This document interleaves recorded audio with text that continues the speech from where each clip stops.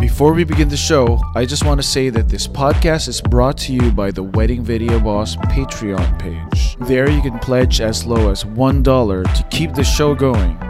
Different tiers give you different perks, like transcripts of all the current episodes. This is for those who don't have time to listen for an hour. We also have extra episodes that are a little bit more in-depth and straight to the point. Also, for a limited time, coaching sessions with me.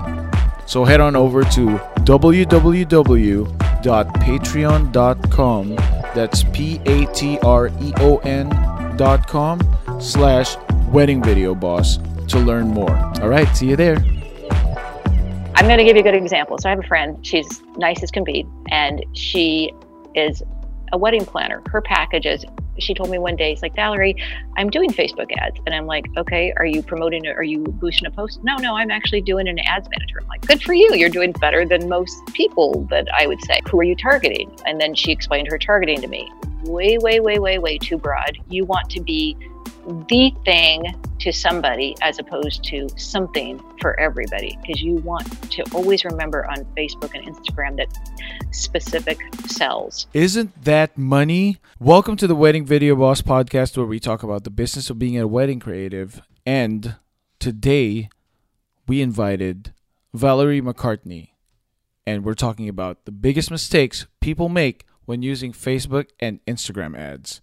I'm Paul Santiago, your host. She is the wizard of ads, and we're going to dive really deep into the common myths and misconceptions about Facebook and Instagram ads that stop most wedding bosses dead in their tracks before they even get started. So don't go anywhere, because the interview is coming up in 5, 4, 3, 2, 1.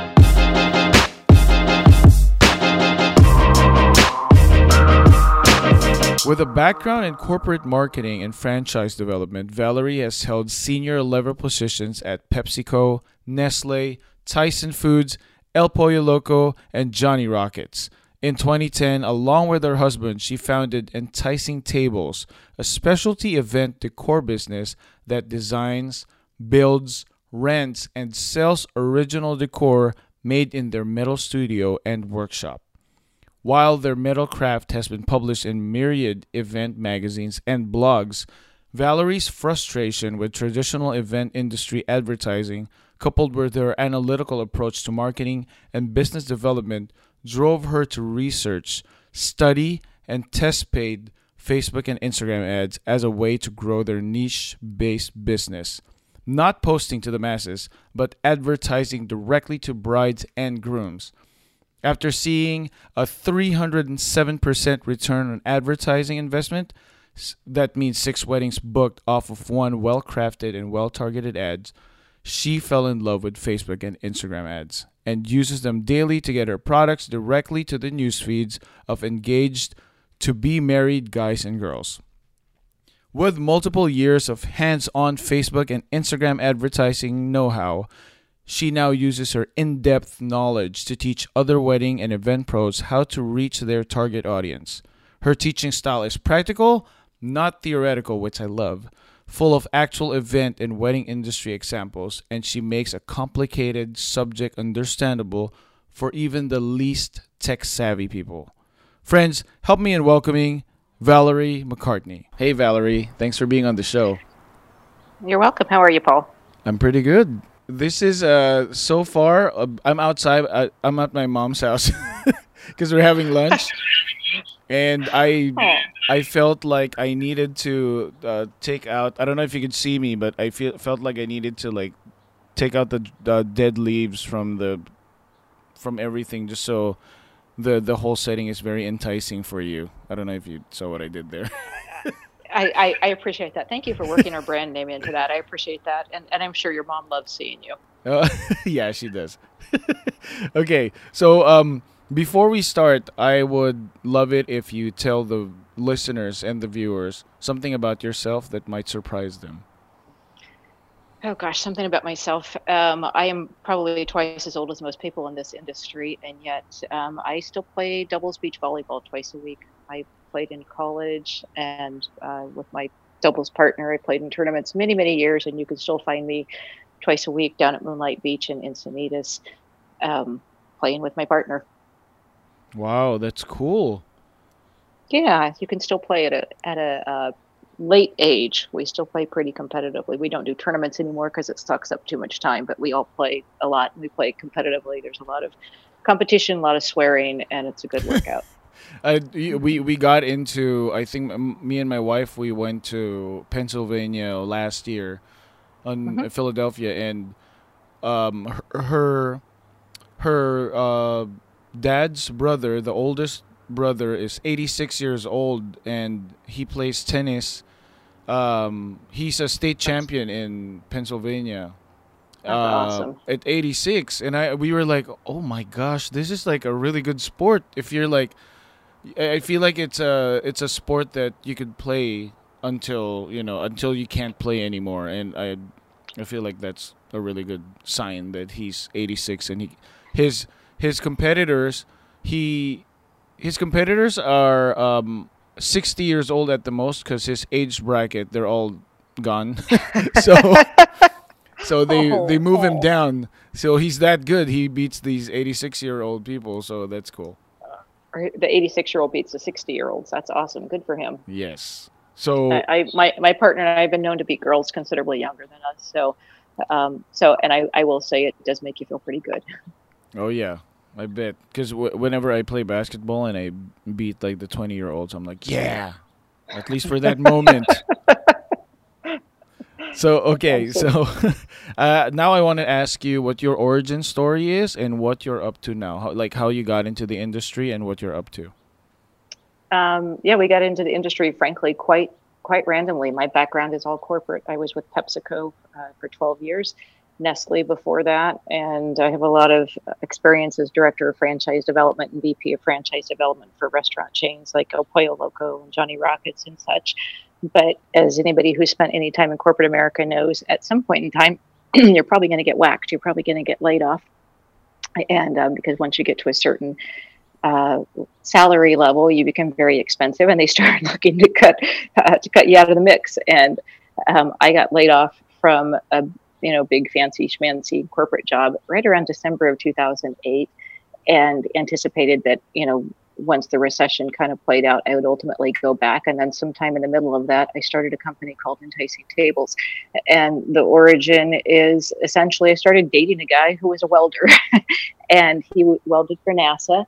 And about 9 months into our dating relationship, we were watching some stupid show about weddings on TV. I think it was called Platinum Weddings. I probably shouldn't say it was a stupid show, but the premise of each episode was gazillion. Back in the day, because we didn't know anything about this industry, we would watch this show. I have no idea why we were watching it 9 months in, but at any rate, 9 months in, we were watching an episode of Platinum Weddings, and the premise of the show was about over the top $1 million weddings, and they showed some wedding and everything was opulent and gorgeous, except for they had these god awful candelabras that came straight out of 1972. And I know this because I'm the youngest of 6 kids, and 4 of my 5 siblings had those god awful candelabras at our church wedding, or their wedding at the church we grew up in. And so I commented to my then boyfriend, I said, I can't believe these people, spend all this money, have these horrible candelabras. And he said, well, maybe that's the only thing that's on the market. And I said, yeah, perhaps.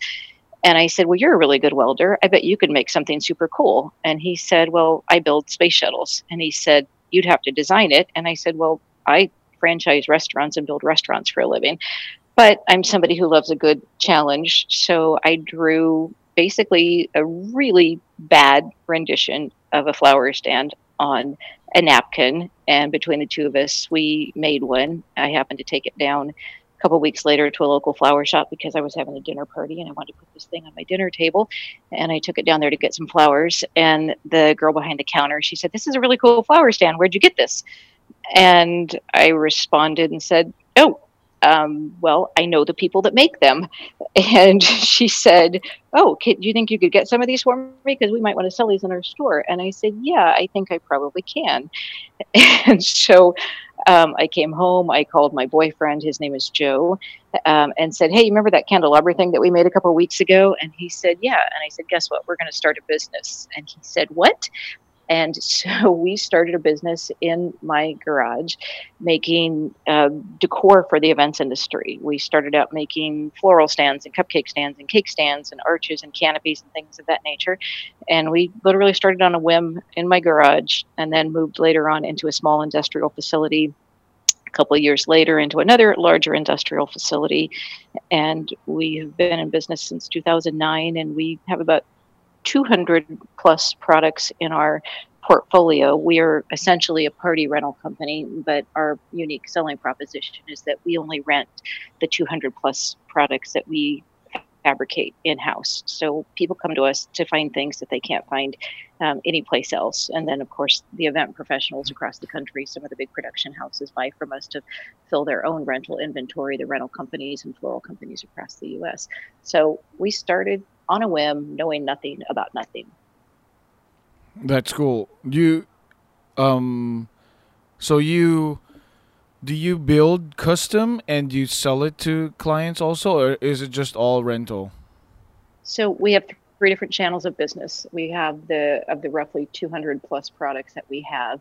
We rent all of them within Southern California because that's as reasonably far as you can go, and deliver for a given event. So we have roughly anywhere from 6 to 10 events on a weekend, and we do a lot of corporate business during the week. So we are a rental company, but then we additionally sell those same items to other rental companies and other event production companies across the US to service their local markets. And then our third channel of business is we do have people saying, hey, can you make me something very specific to our needs?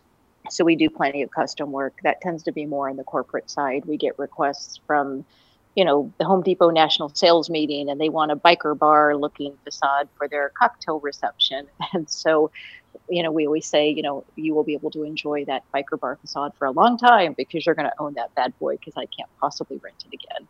So we do plenty of custom work, although most of the custom work is for the corporate side of things because they have such very specific needs. Gotcha. So that's so cool. It's a very niche, very I don't think I know anyone that does that. So it's a really cool business. Thank you. Yeah, it's extremely niche. It's really niche, which was, a good thing and a bad thing to start. I mean, we employ 7 welders and another 3 shop people and of course delivery drivers and such. And in the beginning, people would say to me, "Oh gosh, you're so lucky. Nobody does what you do." And to a certain extent, that was somewhat true. But then on the other hand, what led me into really where we are now. I mean, obviously, Enticing Tables has been in business for 9 years, and we go at it 7 days a week. But we found early on that we struggled with the marketing side of things because we are so niche based. We didn't fit at all within the traditional wedding and event related marketing portals, the ones that are, without naming names, the ones that are very category specific, that say, hey, if you're a photographer, hey, like you, if you're a videographer, if you're a florist, if you're a caterer, if you're a baker, if you're a dressmaker, you can advertise here in this category. And we tried it for about 6 months unsuccessfully. And our basic problem was, that we don't make the flowers, we make what you put the flowers on. I mean, we make, and design 30 different floral and candelabra stands, in 4 different colors, but we don't do the flowers. So we didn't fit well within the flower category. Similarly, we make really big, beautiful catering displays, but we don't make the catered food. Lord knows you do not want me cooking for you. So we were such a niche is a nice way to say it. A misfit might be a more accurate way to say it. And because we were such a misfit within the traditional wedding and event marketing, fields or just things that were available at the time, that's why I started researching Facebook and Instagram ads. And then once I learned how to do it and taught myself, I got pretty darn excited about it because the first ad I ever ran, I got a 1,400% return on investment, which is to say, Wow. yeah, I was hooked. I mean, the marketer in me, and I'm very analytical coming out of corporate America. You are tied to a P&L. And so, I had a marketing problem, and I thought of myself as a great marketer, having, come out of corporate America. But what I didn't realize until I was doing it on my own is that, what, I had a really good org chart. I had a 3-page org chart of marketing people reporting to me, and a budget, the size of, Croatia's gross national product. and when you move into being a marketing team of one, as I am now, and you're spending money out of your own checkbook, you either get very frustrated, or you really work hard and learn how to find things that work, and that tends to be more my personality. I'm kind of a born, problem solver. So I spent about a good solid year and a half teaching myself the ins and outs of paid Facebook ads, paid Instagram ads, and coming up with good ads that would get my product directly in front of brides and grooms and other target audiences that I have, because we sell so much product on the B2B side, meaning we sell to these other event production companies and other event professionals. So I had to learn how to target them specifically as well on Facebook and Instagram. So after doing it for 2 to 3 years, I started teaching other people how to do it. And so I started my other company, which is called Wedding Ads That Work. And it specifically is about teaching folks in the wedding industry, regardless of your given profession, whether you're a florist, a caterer, a baker, a videographer, photographer, dressmaker. It's teaching them how to get their product and service directly in front of brides and grooms, because that's the target audience that most of us share. But additionally, for those of us that care about reaching the event professionals, the wedding planners, and the other service providers, teaching that as well. So I've been teaching it both as a course, a group course, as well as one-on-one tutoring for about 2.5 years now. Wow, holy moly! Sorry, that was a long one. No, that was actually great, because it makes sense, like how you got into Facebook and specializing in marketing, like advertising, because nothing makes you better at it than having a problem yourself, right? I mean, I didn't have a choice, because nothing else worked for us. We knew people loved our product, but we were, the best little kept secret out there. And we knew that if we could get eyeballs on our product, we would generate revenue. And the beauty of Facebook and Instagram is, I can't spend what Macy's can spend or what Bed Bath & Beyond can spend, but I can certainly target as well as they can target. I can get in front of the exact same brides and grooms that they're getting in front of. I can't get in front of, for my dollars that I spend on a daily basis, I can't get in front of as many as they do, but I can absolutely target every bit as concisely and specifically as they can. Okay. Man, I'm so interested in this right now. I can't tell you. When you emailed back to me, when you replied back to me, I got so excited, because this is actually one of my frustrations. Facebook ads. And now that Instagram is kind of like overtaking Facebook, now I have to worry about both. And I hate it, because I suck and I'm spending money, and my wife's looking at me like, what are you doing with the money? Stop. So this is going to be really helpful. My question now is, how do you feel about people saying that Facebook is competing with YouTube? And so how do you feel about that? That Facebook, they're trying to turn Facebook into the new YouTube. Well, YouTube is owned by Google, and Facebook and Google are kind of arch rivals. So that doesn't surprise me. It also doesn't worry me, right? What their strategy is, they're a publicly traded company, so they have a fiduciary duty to their stockholders, just like all sorts of other companies. And you and I might have some of their stock in our portfolio or in our mutual funds. So, I trust them to a certain extent to do what they think is going to add shareholder value. That's the stockholder in me. But the small business owner in me says, I just don't care, because it doesn't change my strategy. My job is to get my product or service in front of as many of the right people. And I keep saying the right people, because folks get really, really concerned about numbers, and it's not about numbers. It's about quality versus quantity. And I can explain that a little bit further. But you know, I don't, I mean, they might be trying to become YouTube. Certainly, video is a big part of the Facebook platform. But at the end of the day, as somebody who has a very clear goal in mind of getting my product or service directly in front of the right eyeballs, I couldn't care less. Okay. Because the reason why I asked this is because I think I listened to um I forgot who I listened to, but it was a podcast and he was interviewing someone and they were saying that the Facebook ads are at the all-time high when it comes to like cost right now because they're trying to turn it into YouTube, right? And in the future, like 2 years or 3 years from now, the only people that can afford to advertise on Facebook are the corporations because it's just going to be like TV. Like you can't really post an ad anymore or something. That's why they're saying you should hop onto the Facebook ads now while it's still kind of like affordable. Is that something that's true, or have you heard anything about that? Well, that has less to do with them trying to compete with good. It is a finite product. If you, I mean, think about TV back in the day. Even though there are more TV commercials on your, whatever hour-long television show than there ever have been, there's still a finite amount, right? They're only going to put in so many commercials for every hour of programming. So it is a finite product, right? Let's say it's an hour long show. They're going to put in whatever, let's say 20 minutes worth of commercials. I don't know the TV business anymore since I got out of corporate marketing, but let's say it's 20 minutes of commercials. So if there's only 20 minutes, then yes, whoever is competing to advertise in those 20 minutes, it's basic econ 101, supply and demand. If you have a finite product, then yes, the lack of supply is going to drive the price up. So Facebook and Instagram are not dissimilar in that they also are not going to, there's a ratio, the algorithm has a ratio of how many ads you or I are going to see relative to non-ad content in our feeds, right?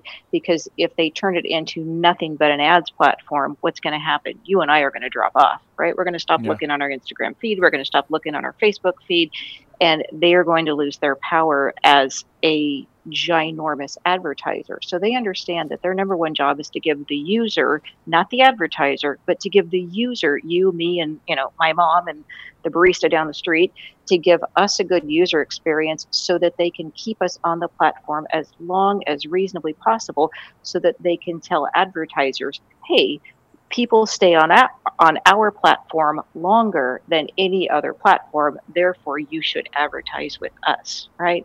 So it's not a whole lot different than NBC trying to keep eyeballs on their TV station so that they can sell more ads to Pepsi, right? It's just digital as opposed to TV based. So basic econ 101 says if the supply is limited and if demand stays high, then the cost will rise. So we know that from a theoretical perspective. As far as have I personally witnessed the cost of my ads increasing, I have not seen a dramatic increase. So it is still by far the most effective, the most time efficient, and the most cost effective marketing that I do. When I see the return on investment that I get from a well-targeted Facebook ad or a well-crafted Instagram ad, I literally measure every single marketing opportunity against that. And that includes going to mixers where I'm not going to necessarily pay to go to the mixer, but I got to get in my car and I got to drive and I got to get dressed and I got to do all these things and I'm going to spend my time.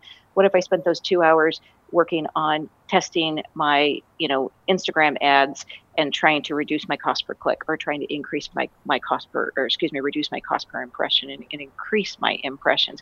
So I have become the pickiest darn marketer in the world. People hate selling to me because I'm kind of a data girl. And I always just say nothing personal, but you're hard pressed to give me more for $20 than what Zuckerberg is going to give me for $20 because I know how it works because I have taught myself and done a lot of testing on this. I mean, trust me, I wasted lots of my own money. And I wouldn't say wasted time because I learned every single time I ran a crappy ad, I learned like, oh, I did this wrong or, oh, I should have done that better. but I certainly wasted some money early on doing, not knowing what I was doing. One of the reasons I teach this course is because, like you, I have lots of friends in the industry, and it pains me to see them struggling with this stuff.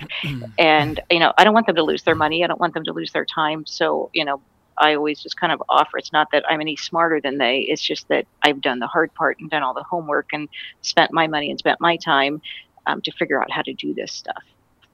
Okay. I have a bunch of questions, but I feel like we should get into the actual thing that we were supposed to talk about before I ask you, just in case. I don't want to get ahead of myself.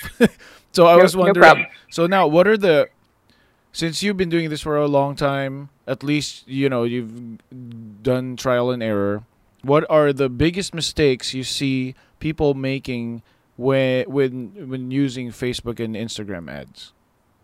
Yeah, I mean, I've been running my own ads for a good solid 3.5 years now, and it is my primary source of marketing. And when I teach people, I see generally about four four frequently occurring mistakes.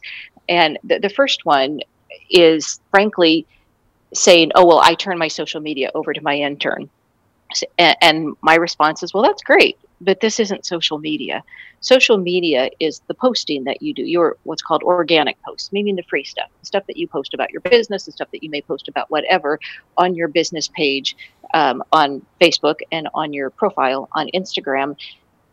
And if you want to turn that over to an intern, okay, I'm not a big fan of that because I think nobody knows your business like you do. But nonetheless, that's something that an intern can probably do.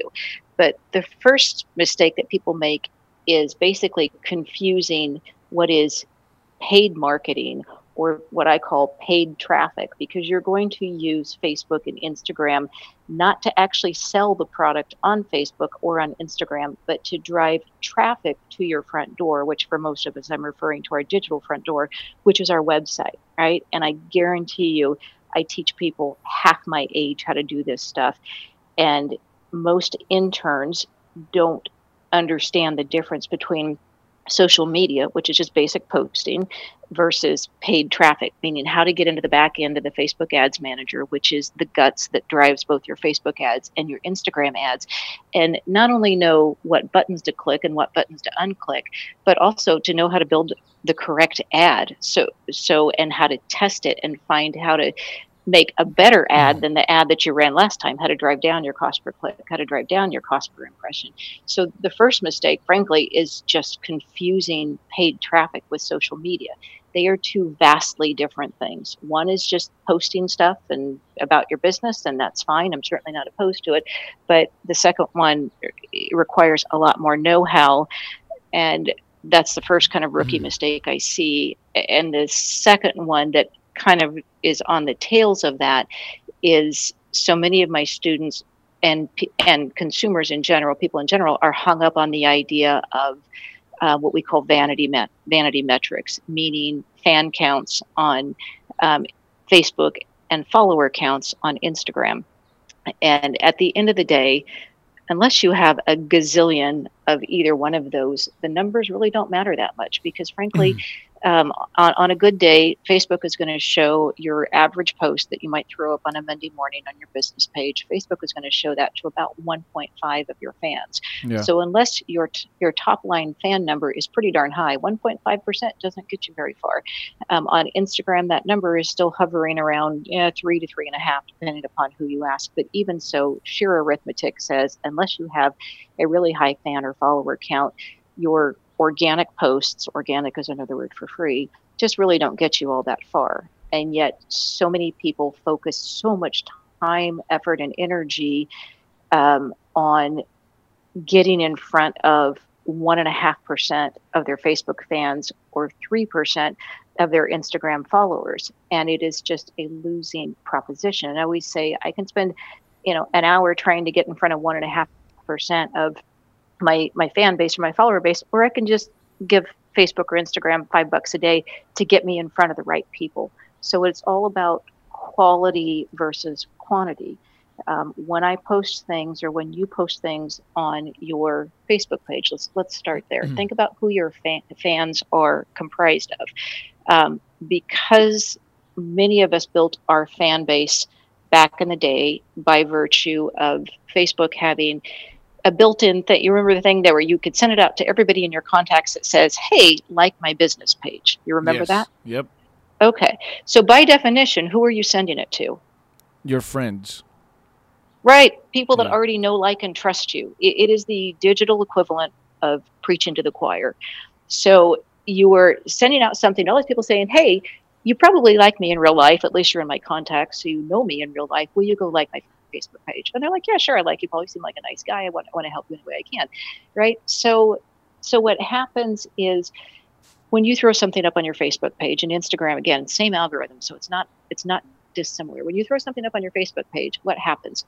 Those people, a fraction of them, 1.5% of them, are going to see it, and what are they going to do? They are going to like it, comment, or share. Right? It's kind of like a hierarchy, essentially. Liking, sharing is the granddaddy, and then commenting is below that, and then liking is below that. But honestly, why does that matter to you? These people already know you. If they're in the market for a videographer, they're probably going to call you anyway. But they think they're helping you because they know enough about Facebook to say, "Hey, I know I'm supposed to like my friend's stuff because it helps them." But in reality, all they're really doing is sucking up your 1.5%. So Yeah. you're getting in front of generally the same people who are already your legitimate real life friends over and over and over. And you're not getting in front of the right people, which for us certainly are brides and grooms and other event professionals. So people spend so much time trying to post stuff only to get in front of the wrong people, because in the beginning, the people that became your fans were already your friends in real life. Yeah. Instagram is a little bit better in that your Instagram followers, there never was a, "Hey, will you like my Instagram page?" People had to like you because they either legitimately liked you or because, frankly, they're your competitor and they wanted to see what you're going to do. But they came to you, to your Instagram page, of their own volition. And so you can make a basic assumption that there are some Facebook followers, Instagram followers, who are genuinely interested in your business and who didn't already know you in the first place. So the quality of the folks over there is arguably better than the quality of folks on your Facebook page, just because you didn't juice the system and you didn't pass a note in gym class to them that said, "Hey, will you like me? Check yes, check no," sort of thing. Oh my gosh. I just want to say I'm so guilty of both of these. Because yeah, Everybody is. because for me, I feel like now my Facebook is for my friends and my Instagram is for my followers. So that's what I try to concentrate on. But going back to the first one, which is confusing what is paid marketing and what's content, I wanted to ask you. Oh, yeah. Confusing social media Oh, gotcha. versus paid traffic. Yes. Okay. I want to ask you for myself, how would I differ content from marketing? I mean, from something that I should put in an ad and something that I should just leave in social, because there's usually a thin line between that. Like when I do a wedding, I want to show the video, but should I make this as an ad or should I just leave it be? Isn't that a great question? You know what's better? If we have an actual conversation about it. I created a Facebook group just for the bosses. That's right. I'm calling y'all bosses because I really want to hear what you think. Let's talk about your business, share your frustrations, and celebrate your victories. I want to surround myself with driven, hardworking people so we can help each other out and not feel like I'm being judged all the time. Let's talk about business. I can't wait to see you there, so visit the show notes after the interview and click on the link. Okay, now let's get back to the show. So I rarely post something on my page, and I'm going to just generically say my page because I'm going to just to keep it moving versus me constantly saying Instagram versus Facebook. So let's just say I rarely post something and then run an ad of that same something. And here's why. The benefit of ads, you are target when I run my ads, they are going specifically to an engaged female, meaning an engaged to be married female between the ages of 24 and 32 who lives in, and then I break them out even further. I like to do my San Diego based ads in one ad, what's called an ad set. I'm just going to call it a target audience. And then I do one for the same exact people, 24 to 32-year-old female engaged to be married in Orange County. And then I do the same thing in Los Angeles. And the reason I break them apart into those three markets is because it costs me more to do a wedding in LA than it does in San Diego, because I live in San Diego. Most of my product is here, and my drivers are here, so on and so forth, right? So I am running ads to a very specific target audience. So the thing that I'm going to say to a 24-year-old to 32-year-old engaged bride to be is completely different than what I'm going to put on my page, generically, right? And I'm going to call an organic, meaning a free post, the normal post that we all do. I'm going to call those generic or an organic post. So I'm going to give you for instance, right? The thing to remember about ads is that specific sells. One of the big mistakes that I see my students make is they're scared to death to eliminate anybody. They're like, oh no, I want to run this really broad, this really generic ad. I want to run it from, 25 years of age to 80 years of age, men and women living everywhere of any walk in life. It's like, well, that is a useless ad, because when you advertise, you want your targeting to be specific. Like I said, 24, 32, engaged female, bride to be, right? And then I break out my geographies. And you want the messaging to be specific so that person feels like when they see that ad, you want them to feel like, oh my God, this guy totally gets me, right? Oh my gosh, not I am a florist, but I am the best darn wedding florist for people who are having a boho wedding. Okay, you can run another ad that says I'm the best darn wedding florist for people that are having a ballroom wedding. I'm just trying to pick out different things, right? But you were trying to get in the mind of your target audience, we call it an avatar. I mean, my avatar is a girl named Brittany. She's 27 years old. She's getting married in exactly 17 months. And guess what? So are 6 more of her friends, because that's who my target audience is, right? When I'm working on the bridal side of things, not on the event professional side of things. So I'm trying to put myself in her shoes. What is Brittany trying to fix, accomplish, solve, or avoid? And I can't do that on a generic post with just like, hey, here's my latest wedding video, or in my case, hey, here's my latest really cool, modern metal arch that we've just made. So you want to have a different strategy for what you advertise versus what you're just throwing up on your page. Okay, I love that. Oh my gosh, that's so helpful. Okay.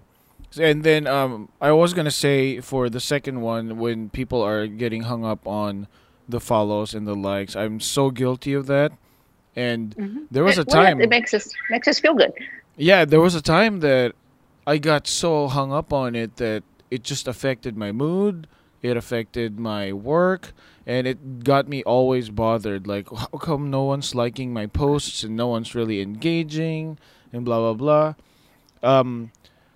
My question is, how do you feel about, because Instagram just started to take out the like meter in other countries. I think Australia doesn't have the likes anymore. You're never going to see the likes on a post.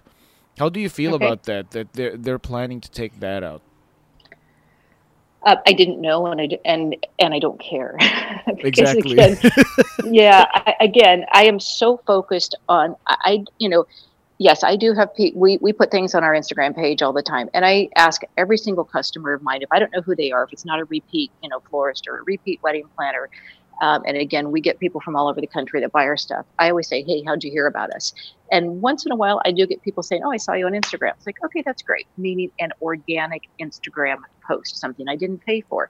But that's rare. Where the bulk of my business comes from is the $5 a day, because you can go as little as $5 a day on an ad. So the bulk of my business comes from me getting in front of the right people. So what Instagram and Facebook do to my organic posts down the road, I don't really care, because I post, and because I want to stay relevant, so that when I run an ad, if somebody clicks over um, to my profile, I don't want to just look like a shyster who does nothing but run ads. You've seen those pages that have a gazillion followers and they've posted exactly one time, right? Which tells you that they have actually purchased followers. And so I don't want to be that person. So we stay current. We post every single day. I alternate between things about my business and things that are funny. And I can explain to you why I do that specifically as a strategy. But at the end of the day, I just don't care what they do to my organic posts, because my emphasis and my dollars and my return on investment go from me putting my product and service in front of the people that I choose, as opposed to the people that see me in their feed. Excuse me, as opposed to my fans and followers, essentially. Okay, that's cool. Good, that's good to know. Yeah. Oh yeah, You go just ahead. can't. You can't. The issue is, if you're just throwing stuff up on your page, you're not targeting. That's a problem. You're doing virtually no targeting. It always has to be how do you call it? It has to be purposeful. Like whatever you throw out there has to be purposeful, right? Well, it has to be purposeful, but it has to be in front of the right people. Even a crappy, I mean, when I teach at Wedding MBA, and I spoke at the special events show, and I stand up there feeling like a doofus, and I put up the very first ad that I ever ran, which was, like I said, about 4 years ago.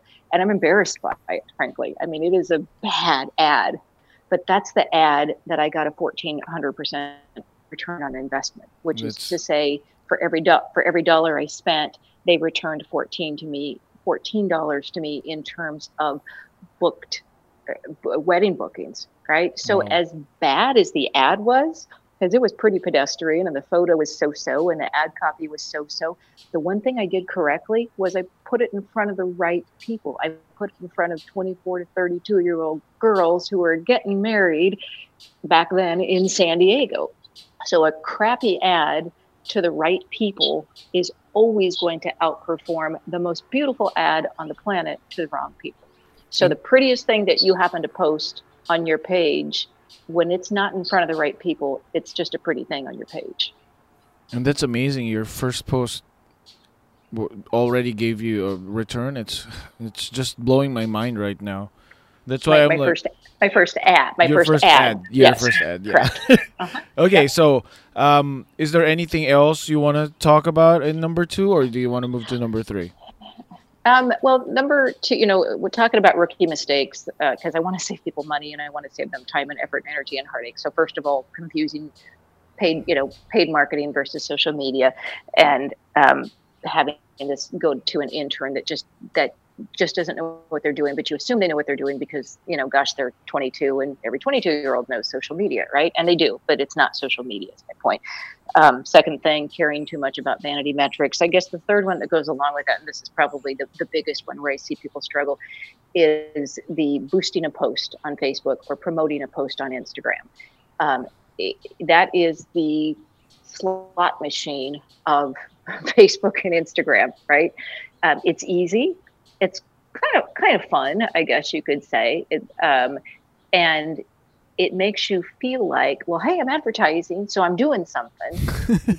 But right, Yeah. but the problem is, you're not. And this is one where a lot of my students, or a lot of people say, and I have people say to me, gosh, do you work for Mark Zuckerberg? I'm like, no, I only, he seems like a nice enough guy. We just did his sister's wedding, ironically. But nonetheless, I only care because this works. I'm very much a numbers girl and an analytics person, and I do this because it works. And the boosting a post, the reason I have, when I talk with people about this and they're skeptical, and again, I'm not here to evangelize Facebook and Instagram ads. I want to help people grow their business. Um, but that's the first thing people say to me, like, oh, I tried that and it didn't work. And I'm like, oh, really? You've been doing Facebook and Instagram ads? Uh-huh. Okay, great. Well, how did you do that? Well, that boost a post button? I'm like, uh-huh. Yeah, I did that. I'm like, okay, well, that's great. Just so you know, that's That's not really advertising, but good for you that you're that you're starting. Because here's how it works.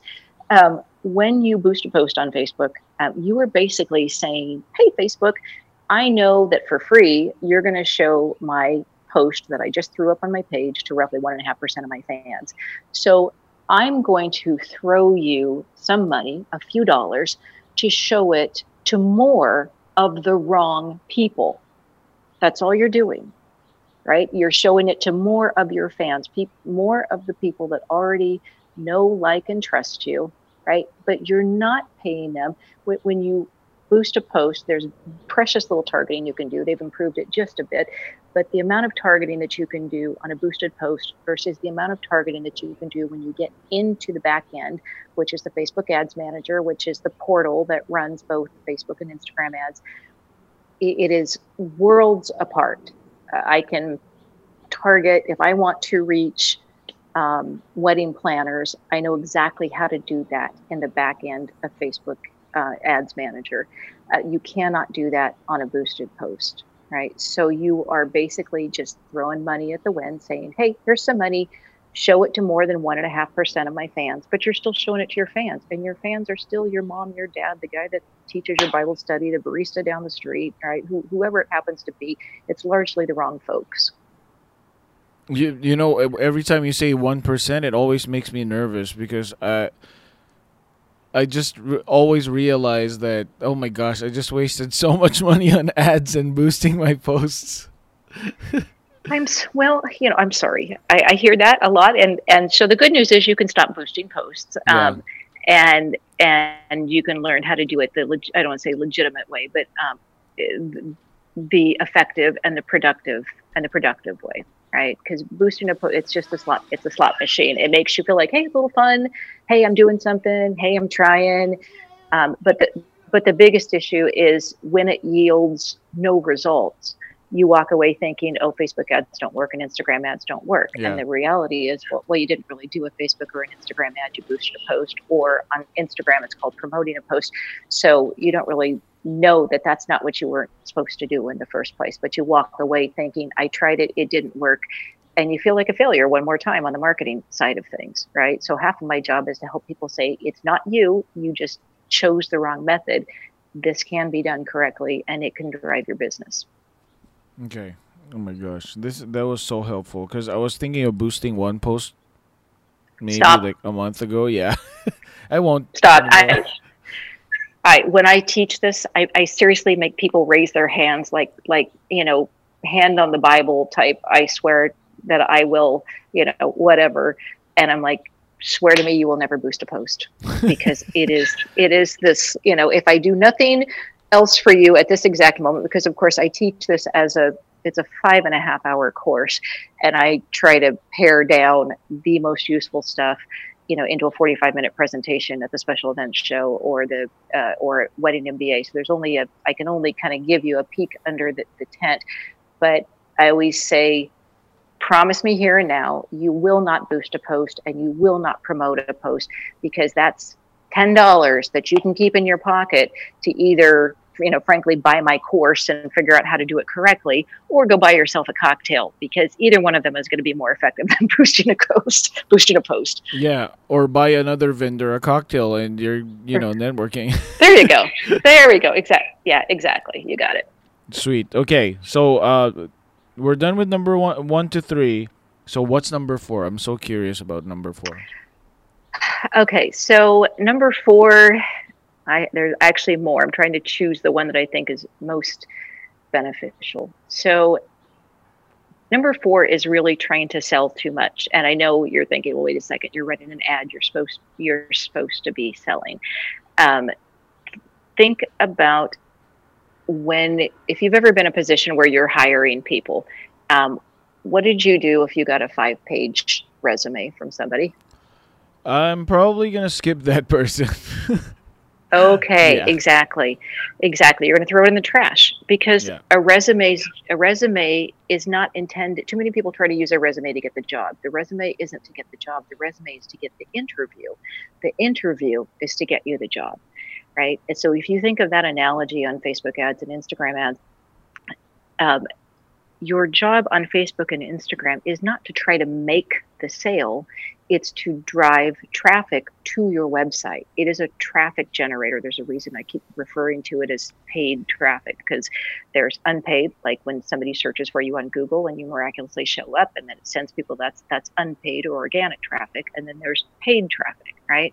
So you're not, when I see people actually trying to make a sale on Facebook or Instagram, I just shake my head, because I'm like, you're trying to shortchange or cut out the middle. And the whole point is, all you want to use Facebook and Instagram for is to get people off of Facebook and Instagram and into your digital front door, which is your website. Because when they're on Facebook, you're competing with, puppy videos and kitten videos and whatever the latest, in California, the latest earthquake news is, right? So, Yeah. and on Instagram, it's a very low commitment platform. Nobody wants to click away from Instagram to go to long form content, right? So I use the two different platforms differently, because not only do they have a slightly different target audience and user base and demography based, but what people do on them is different. So in either case, I am not trying to actually sell something in my Facebook ad. I don't put up an ad that says, here's a beautiful hexagon arch for your wedding. It's whatever, $350. I would never put that on there. I might put a picture of that beautiful hexagon arch, but you better believe the traffic is to drive them over to my website, because once I get them to my website, then I have the freedom to, first of all, I've wrested them away from the puppy and kitten videos. I have 100% of their attention now, or at least as much as they're giving their computer, right? So, or their phone. Their kids might still be crying in the backyard, but I have now taken them off of Facebook, off of Instagram, and I've gotten them into my camp. And there I can answer. And there, in case we publish our pricing online, so it's really easy to find. But nonetheless, I then have the freedom to get them to tool around my website, and if you can turn them from that cold lead, which is what you call it when somebody sees your ad, and get them over to your website, you've just turned a cold lead into a warm lead. Obviously, if they send you an email, or if you happen to have a capture form, or however you go about collecting information, then you've turned that into a hot lead, right? Too many people try to go from cold to hot and they skip warm. That makes so much sense. Yeah, I'm going to give you a good example. So I have a friend, she's nice as can be, and she is a wedding planner. Her packages, she told me one day, it's like, Valerie, I'm doing Facebook ads. And I'm like, okay, are you promoting it? Are you boosting a post? No, I'm actually doing an ads manager. I'm like, good for you. You're doing better than most people, that I would say. And like, who are you targeting? And then she explained her targeting to me. I'm like, way too broad. You want to be the thing to somebody as opposed to something for everybody, right? Because you want to always remember on Facebook and Instagram that specific sells, right? And so she's like, okay, so we kind of tightened up her targeting.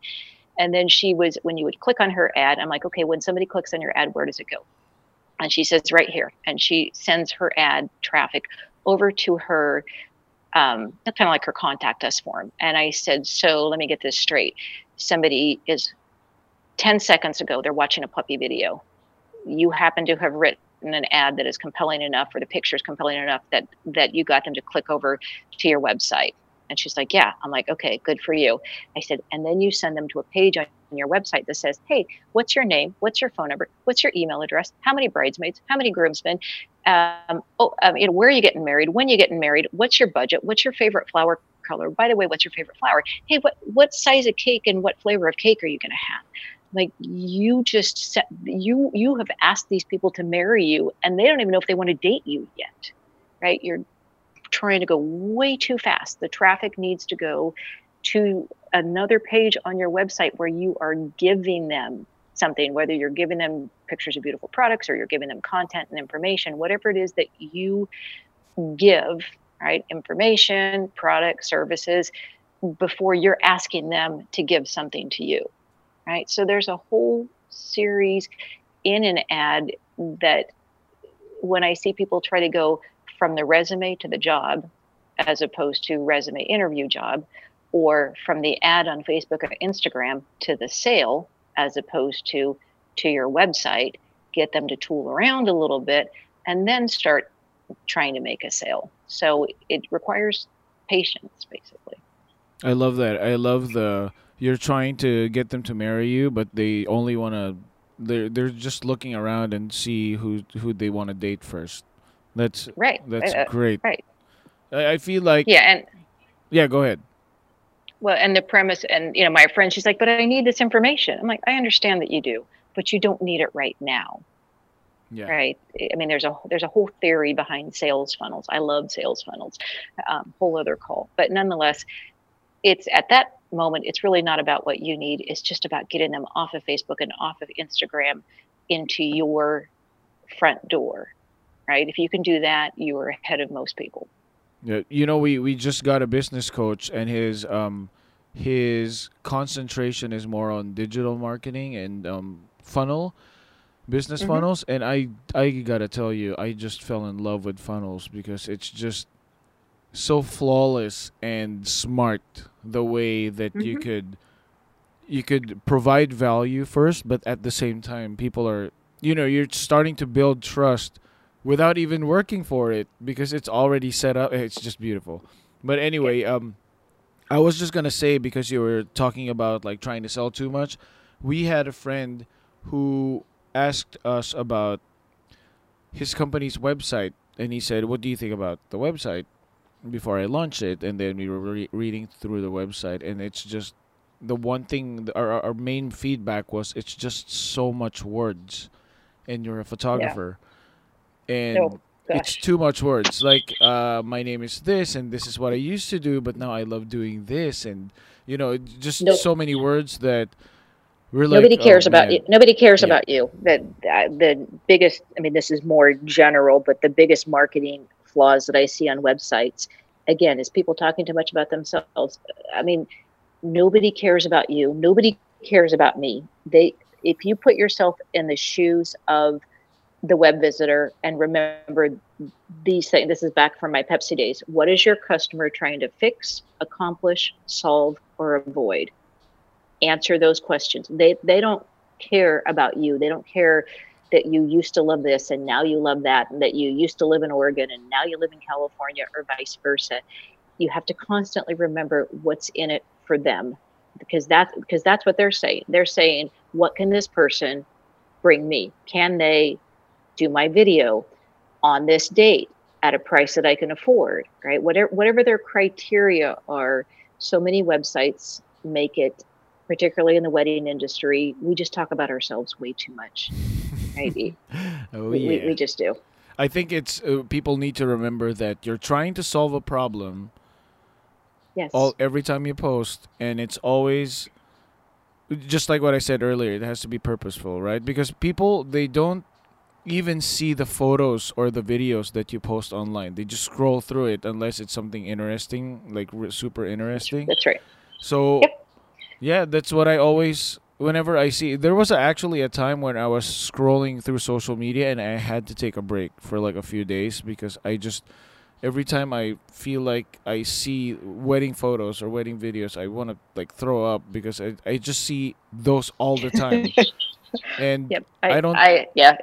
yeah, and I could just imagine like being a couple looking through all of these, So, yeah, Yep. Yep. it's, I had to break up my feed with pictures of dogs because everything was just so beautiful all the time. And it's like, okay. And frankly, contrived in many instances. Even the, like, here's an authentic picture of me. Well, you saw what I looked like on video before we started. And so, there's too much, fake authenticity. And so I had to break up my feed with pictures of dogs just because that's what makes me happy. yeah, But exactly. I hear you. The One of the things that I always advise people to do, even on their organic posts, again, organic meaning the free stuff. I'm going to switch over from the paid traffic side over to traditional organic postings, or just, what we call social media. So there's a strategy that says, if I, if you inform me, if you entertain me, you earn the right to sell to me, right? If I inform you, if I entertain you, I earn the right to sell to you. So it's kind of like, if anybody listens to NPR, it's kind of the NPR model, right? Whether or not we agree with their commentary, they do inform us, they do entertain us, and then when their pledge drive comes around, they try to sell to us, right? And people aren't terribly offended. If you listen to NPR, you get a lot of free content for a long time. And so if I inform you, if I entertain you, I earn the right to sell to you. So that's a three-pronged strategy. So in the beginning, I would break my posts into, here's an informative post, here's a funny post, entertaining can be funny, heartwarming, cute, whatever.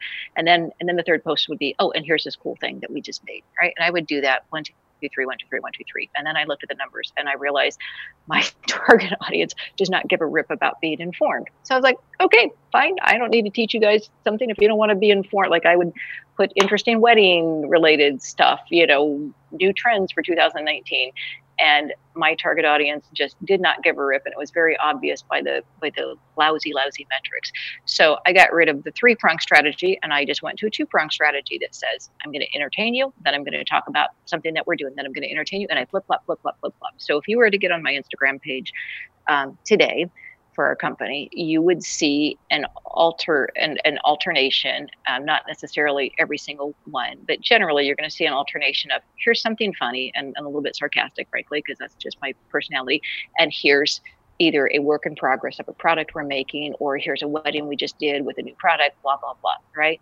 And I do it strategically. I'm kind of giving away my secret here, but I do it for 2 reasons. I actually have particularly florists and people that come up to me at weddings and go, oh my God, are you the people that post that really funny stuff on Instagram? Because right now nobody's posting funny stuff on Instagram. They're mostly posting, the people that are following you and me are looking at, like you said, beautiful pictures or pictures of beautiful stuff. Yep. And so it helps people. I mean, I seriously have people come up to me at weddings, other event professionals, and go, oh my gosh, is that you? And I'm like, oh, well, yeah, that's me. Like, what do I care why they remember me, right? I care, and not me personally, I'm referring to my brand. I don't care why they remember Enticing Tables. I care that they remember Enticing Tables.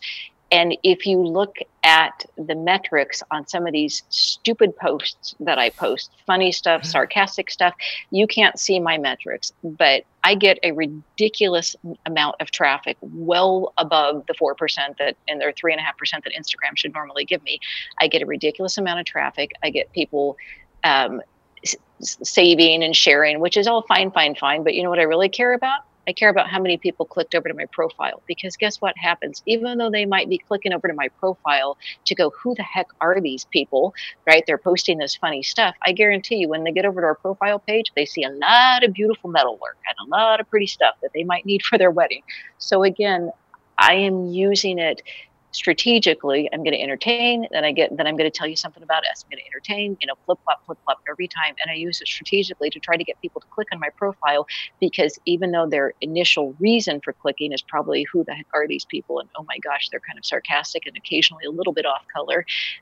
When they get to my profile, they're mine. Then they start liking pictures of my product. And then I start seeing the website clicks happen, because I can track it backwards from my Google Analytics. Wow. Right. So it's all very kind of strategic in nature. But again, I only do it because it works.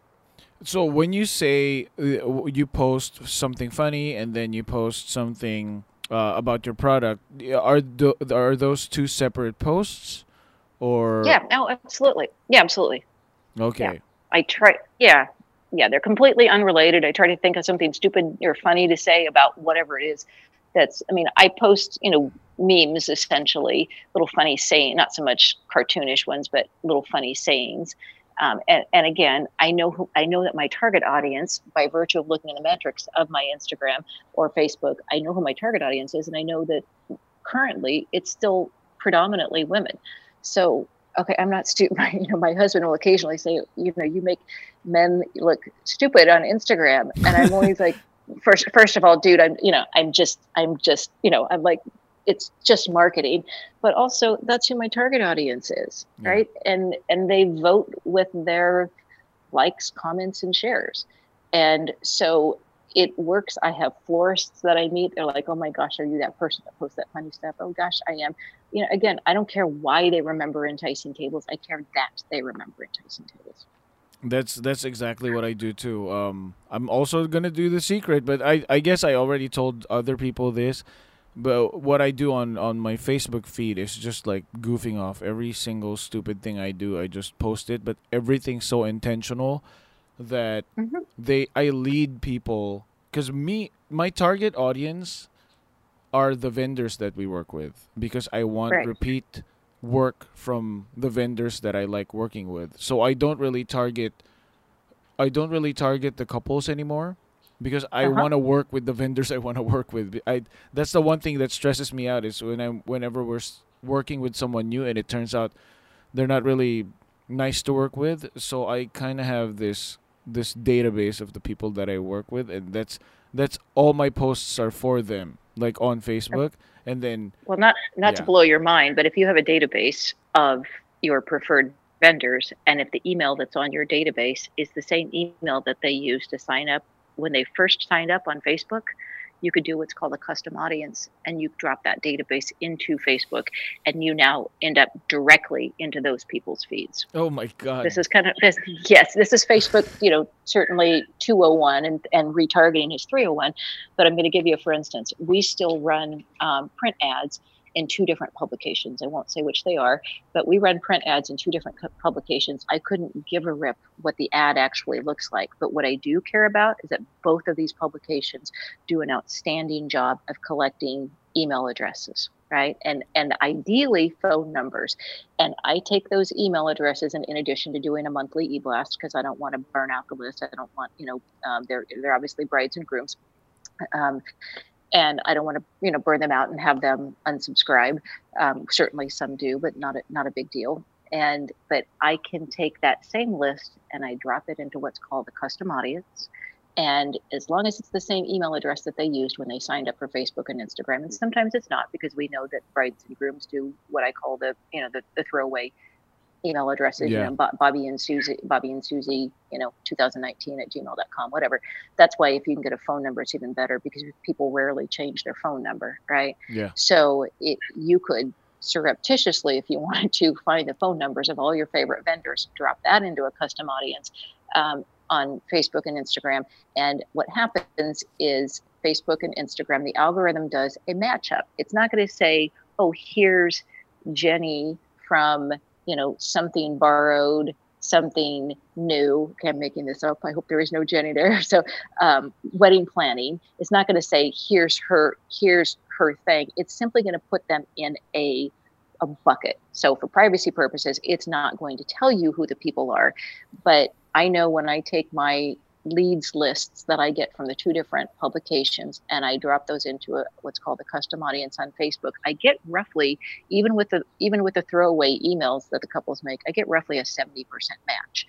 So now I'm even hyper targeting. I'm not just saying 24 to 32-year-old girls who are engaged to be married in San Diego County or Orange County or LA. I'm saying I want these specific people whose email addresses were captured correctly and fairly and legally through their participation in these various publications that obviously disclose that they collect their leads. And so I'm getting in front of very specific people who I know are actually not only getting married, but they are shopping for wedding stuff, because the lead came either from their opting in to the magazine's website portal, or to a bridal show, a wedding show that they may have attended. So the efficacy and the value of the leads list is huge, and specifically for other vendors, where you can do your custom audiences, and then you could do what's called a lookalike audience, which basically says, okay, Facebook and Instagram algorithm, these people do really well for me. Go get me more people like this, people who share these characteristics with this first leads list. Wow, that's crazy. Holy crap. Yeah. Ooh. Yeah, it's pretty cool. You can see why I get excited about it. Yeah, you're getting me too excited too.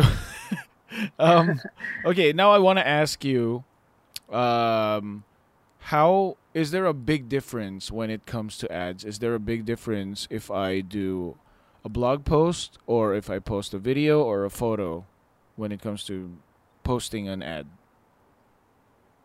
Yeah, absolutely. It all depends on who your target audience is, right? So generally, I use Instagram to simply get eyeballs on my product. It's called impressions, right? And you can just call an impression an eyeball, or a set of eyeballs, right? So I ran as part of my testing years ago, and I still test occasionally just to make sure I'm still wrong about this. I test my ad. I'll run the same ad on Facebook and on Instagram, but I run two different objectives, right? What are two different goals, for lack of a better description? On Facebook, I want them to click on it and have it take them to my website, because I run very specific ads. So for instance, we might run an ad that says Southern California's largest selection of modern wedding arches. I'm just pulling this out of my ear, right? And when they click on that, it takes them to my website that has roughly 30 different modern wedding arches that they can rent in Southern California, right? So I make sure that what I am sending them to 100% matches up to what the ad was about. And on Instagram, on the flip side, I don't try to get people to click over to my website, because think about how you use Instagram and how I use Instagram. How many times do you actually click away when you are scrolling through Instagram? How likely are you to actually click away from Instagram? Click away from Instagram? Uh-huh. Highly likely. To click away or not click away? To not. So you're Not. asking me about Right. when you see an ad, right? No, period. Just when you see any clickable link, yeah. So an ad, what have you. The vast majority of us on Instagram, it's what I call a low commitment platform. We don't want to go anywhere else. We just wanted to scroll through our feeds and look at the pretty stuff or whatever it is, Gotcha. the stuff that's of interest to us. So so I'm going to give you some metrics based upon the ads that I've run. When I run an ad on Facebook, generally, and you only know this when you test your ads, this is why I'm such a huge advocate of testing, right? So when I run my ads, I know that it costs me roughly, a good ad for me cost me about 65 cents per website click to get them to click from the Facebook ad over to my website, right? That ad, for instance, that I told you that has a picture of a really pretty hexagon arch, and the caption says, Southern California's largest selection of, modern arches, blah, blah. So anywhere from 50 cents to 90 cents, but my average to get people to do that is roughly 65 cents, right? That's a good number for me. On Instagram, it costs me twice as much to get them to click away and to go over to that same identical page on my website. And what that tells me is that people are disinclined to click away from Instagram, right? It's because we're not used to looking at it on Facebook. We're used to clicking away and watching a longer video, reading an article, doing something that takes us away, not necessarily away. I mean, it's still often native content that's uploaded into Facebook, but we're used to longer format stuff, right? We're willing, if we click on something on Instagram, or excuse me, on Facebook, we're often willing to make the commitment to at least read a portion of what it's showing us, whether we're watching a video, we're reading a blog post, we're reading an article, a news thing. On Instagram, most of us just want to look at pretty stuff, right? So you are hard pressed to get people to actually click on Instagram to go over to your website. So instead of running ads on Instagram to try to compel people to click to my website, that's where I do my impressions ads, meaning, okay, I'm probably not going to get them to click over to my website, or if I do, it's going to cost me twice as much as it cost me on Facebook. So instead, on Instagram, I run impressions ads, which is basically saying, get this particular ad for this particular product in front of as many of the right people. And again, in this instance, my right person is a 24 to 32-year-old engaged to be married bride living in wherever, as my dollars that I have input will possibly buy me. Okay. So the clicking away, with Instagram, I don't really click away because most people don't. I don't Most really people don't. want to leave that. Okay, that's cool. Right. Good to know. So I'm not running website click ads on Instagram for that reason.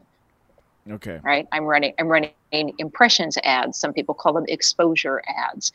I call them eyeball ads because I'm saying, okay, I'm not worried about people clicking. And the nice thing is I do occasionally get website clicks off of my impression. When you run an ad and using the ads manager, you from the get-go state what your objective is, right? Are you trying to get people to click on something? Are you just trying to get as many people as possible to see it? There are varying objectives. And so you use different objectives for different platforms.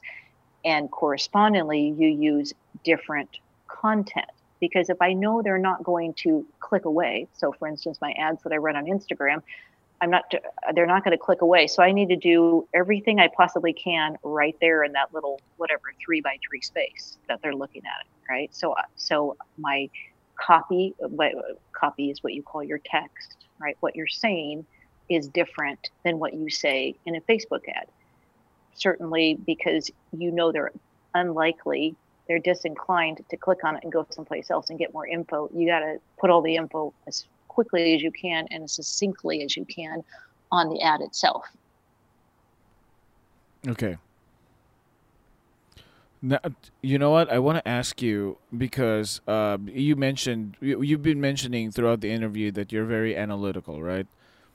I'm not. I am. People either find it endearing or annoying, or both.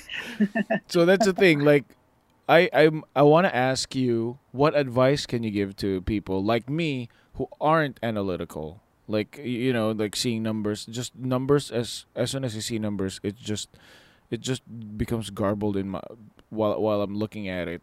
So what advice can you give to people who aren't analytical when it comes to Facebook and Instagram ads? Well, two things. Of course, I mean, and this is going to come across as self-serving, but my first response is get some help, get taught, right? You don't have, I mean, yes, I am analytical, but you don't have to be, because of the 150 plus analytics that Facebook and Instagram report back to you, there's only 5 I look at, five or 4. Right? So you don't have to be analytical.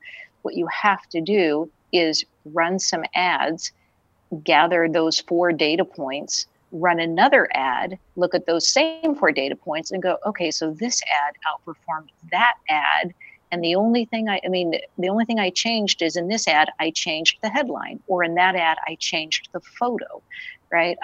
I show people how to do this using what almost looks like a NCAA bracketing, for lack of a better explanation. There's only 4 variables in an ad. There's the photo, the headline, the ad copy, and the targeting. So there's only 4 things that you have to test.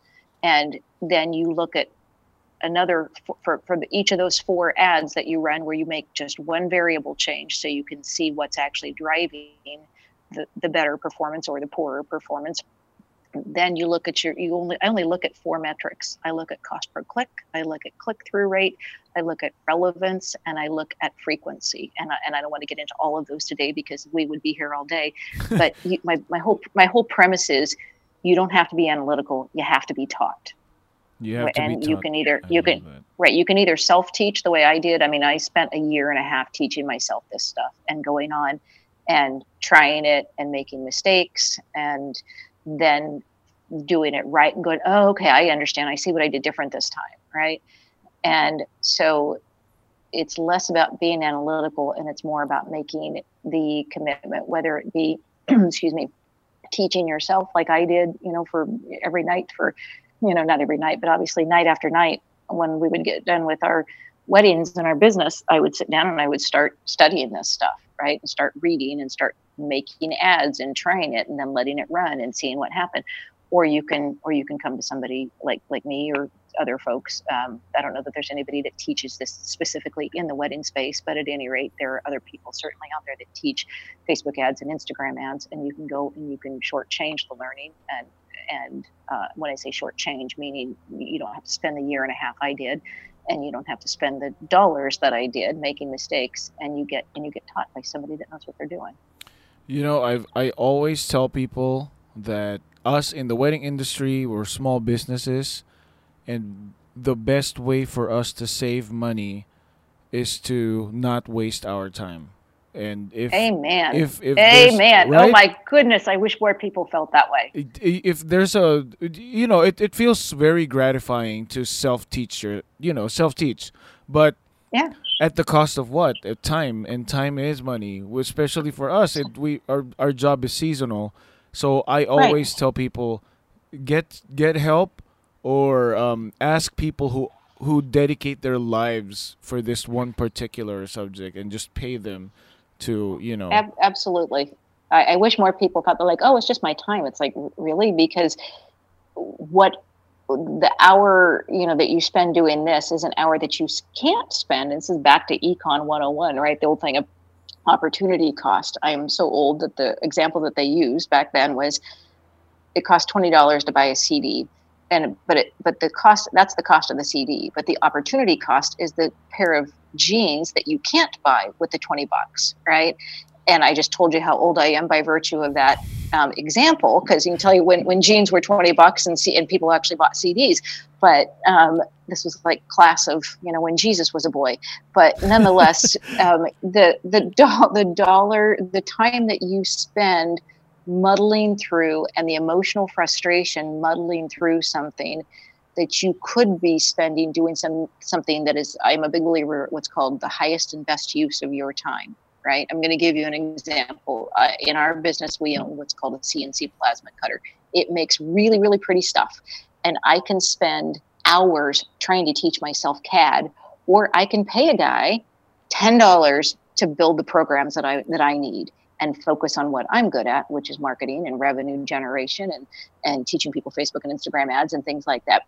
And I can pay this guy in India $10 to make the file. And rather than me trying to teach myself CAD, would I like to know CAD? Yeah, maybe. I mean, maybe, because it'd be nice to be able to occasionally do stuff. But at the end of the day, learning CAD is not the best use of my time. Yeah. You just have to learn how to let go of control, and you have to, you could always build a killer team without spending too much money. That's the thing. Learn to get like the guy from India. Just learn where to get your outsourcing from, and you'll be fine. Yeah, don't be scared. That's what I always tell people. I feel like I'm a big fan. Yeah, I feel like when I was younger, I did not care about my time. Oh yeah, I'll charge $1,500 for this wedding because I'm just gonna edit it myself.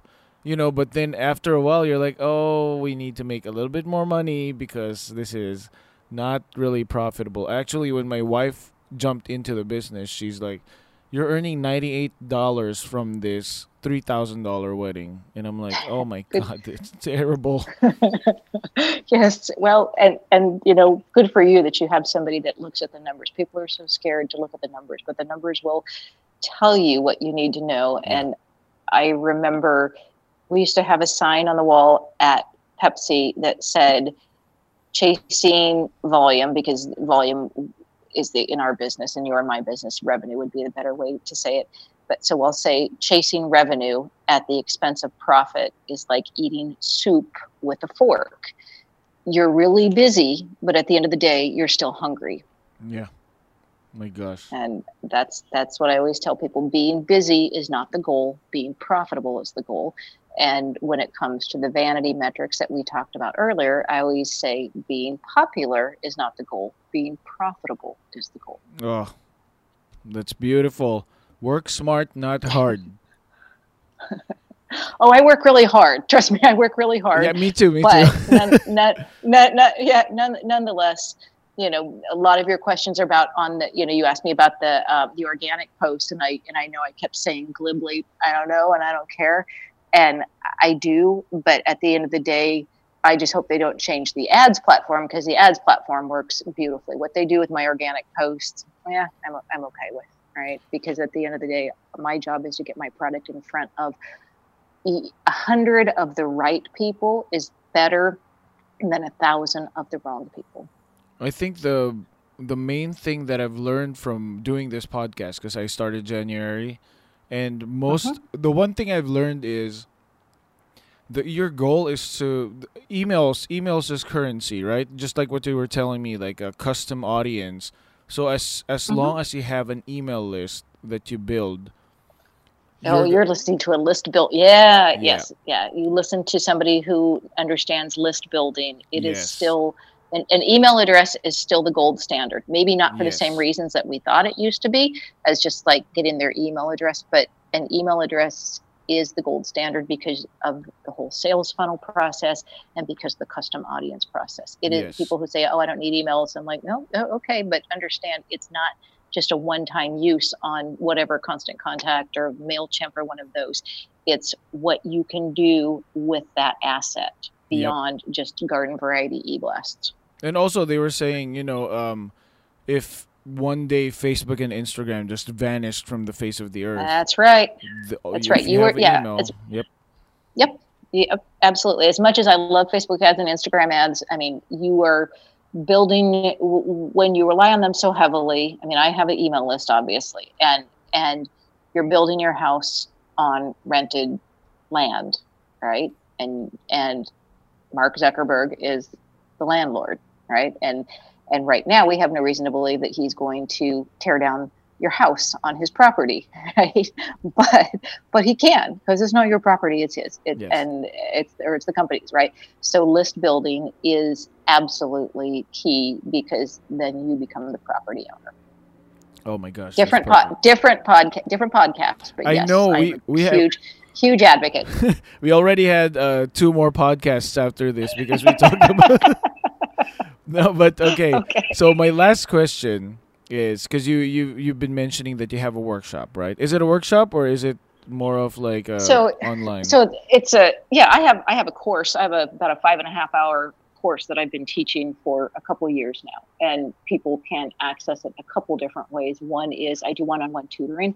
It's it's a little bit more expensive, but it's still pretty affordable. It's like I think $500 or $600 if I'm not mistaken, and it gets a lot of one-on-one attention where we look at specific examples of how to apply this in your business, right? Everything I do is wedding and event related. So it's not silly examples like you're a pool cleaning guy, but let me tell you how to do it with weddings, right? All of the examples are live examples for the industry.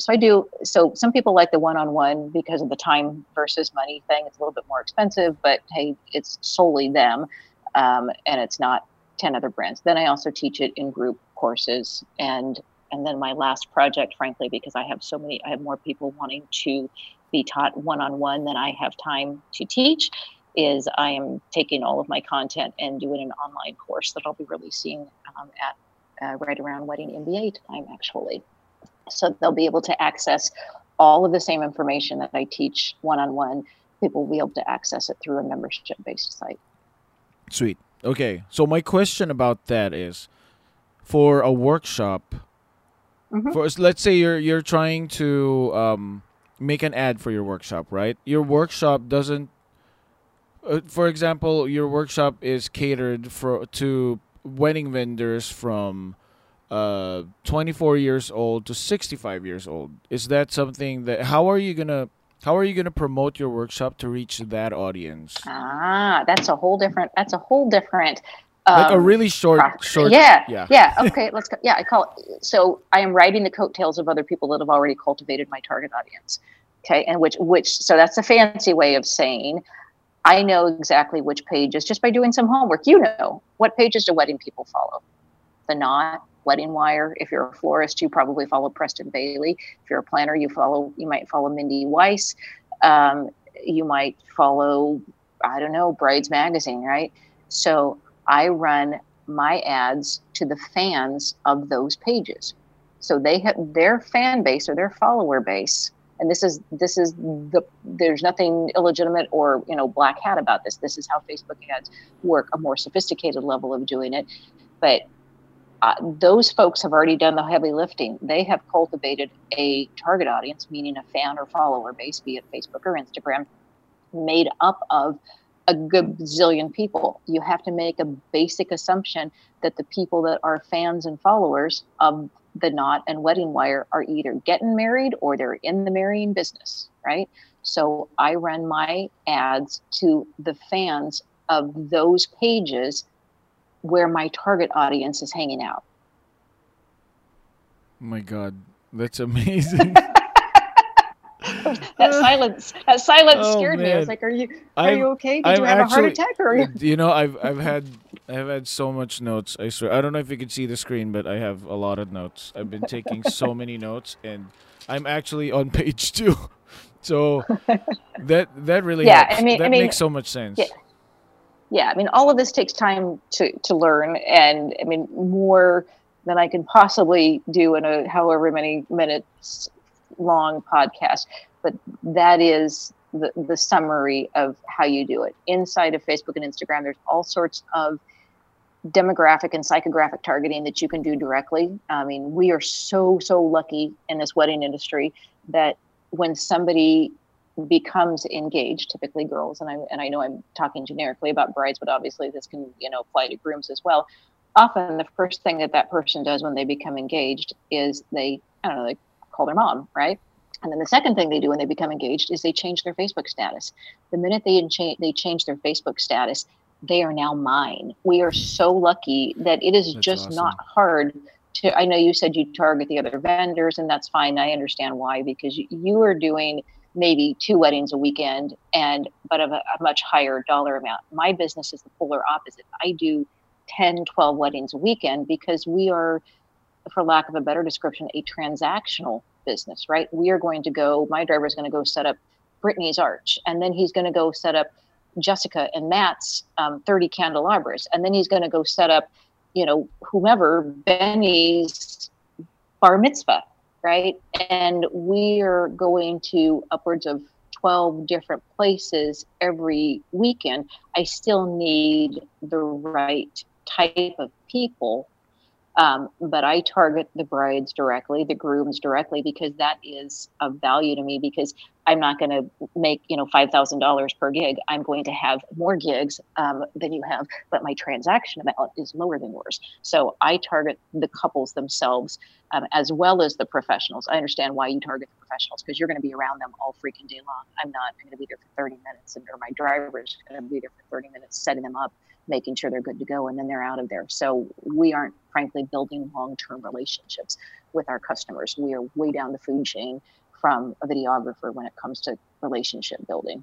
Yeah, well, and I'm also lazy, and I hate small talk. So this is that's why I just cater to them. So that's why I just cater to the vendors I'm already friends with. Yeah, because it's less effort. That's why I put my prices on my website. People go, "Oh, it's so great that you put the prices on there." I'm like, yeah, I do that for 2 reasons. One, because I want to be fair. I truly believe in ethics and fairness. And the other is that I don't want to have to tell 500 brides how much a hexagon arch costs. It's right there for them. They want to know at 2 a.m. how much that beautiful modern canopy and 30 candelabras cost. And guess what? They can figure that out without having small talk with me. Oh my gosh. Yeah, we share the same boat. So, I really want to thank you, because this has been, I was expecting it to be a killer episode, and for sure you showed up, and I'm pretty sure it's going to help out the people, the listeners and the viewers. So I would love it if you now talk about how they could contact you if they want to do the workshop, and where do they need to go? Yeah, just best way is to email me. I am old school. I like email. It's Valerie, VALERIE at wedding ads that work. So that's Valerie at wedding ads that work. Yep, ADS.work.com. Okay, that's perfect. Any last words before we end? Thank you. This has been a lot of fun. Oh, I really appreciate it. I seriously, it was just a pleasant surprise, because we did a style shoot together, and I heard you talking to Sandro about Facebook ads, and he's like, "Wait, you need to talk to Paul, because Paul here, you need to talk to Valerie." And from there, it's just, I almost forgot to film because we were already talking about this, and I'm like, wait, I need to get back to work. Well, it was really fun to meet you, and yeah, Sandra was great, because that day one of my drivers called in sick, and I was also the delivery driver for Enticing Tables that day. So we all have to jump in and work in our business. We all want to work on our business, but we don't always have that luxury. But yeah, it's been fun talking to you, and I'm happy and to have done it, and hopefully this is of value to your listeners. Oh yeah, for sure, and I really, really thank you. So I will talk to you soon, and I appreciate your time. My pleasure. Have a great week, Paul. Thank you. Thanks so much for being with us this week. If you have some feedback you'd like to share, please leave a note in the comment section below or DM me or email me, whatever you can. Just let me know. If you enjoyed this episode on the biggest mistakes people make when using Facebook and Instagram ads, please share it with your friends by using the social media buttons you see at the bottom of the post. I think this is the best way for me to reach and for you to help other people. So don't forget to subscribe to the show on iTunes to get automatic episode updates for our Wedding Video Boss podcast. And finally, please take a minute to leave an honest review and rating on iTunes. They really help us out when it comes to ranking of the show, and I make it to a point to read every single one of the reviews we get. Actually, I'll read one right now. This review comes from The Piner, Dapiner.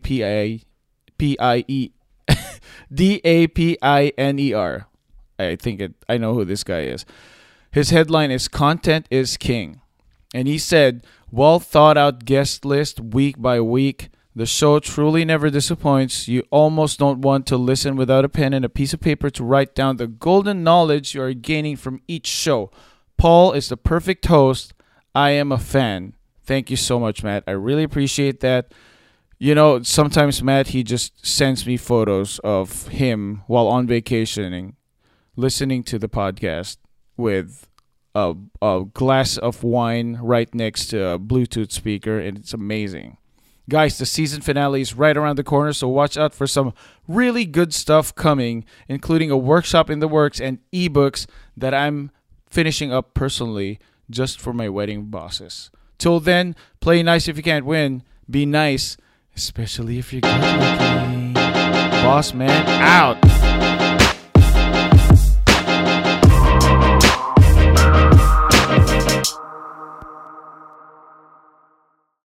Really good stuff coming, including a workshop in the works and ebooks that I'm finishing up personally just for my wedding bosses. Till then, play nice if you can't win. Be nice, especially if you're good looking. Boss man out.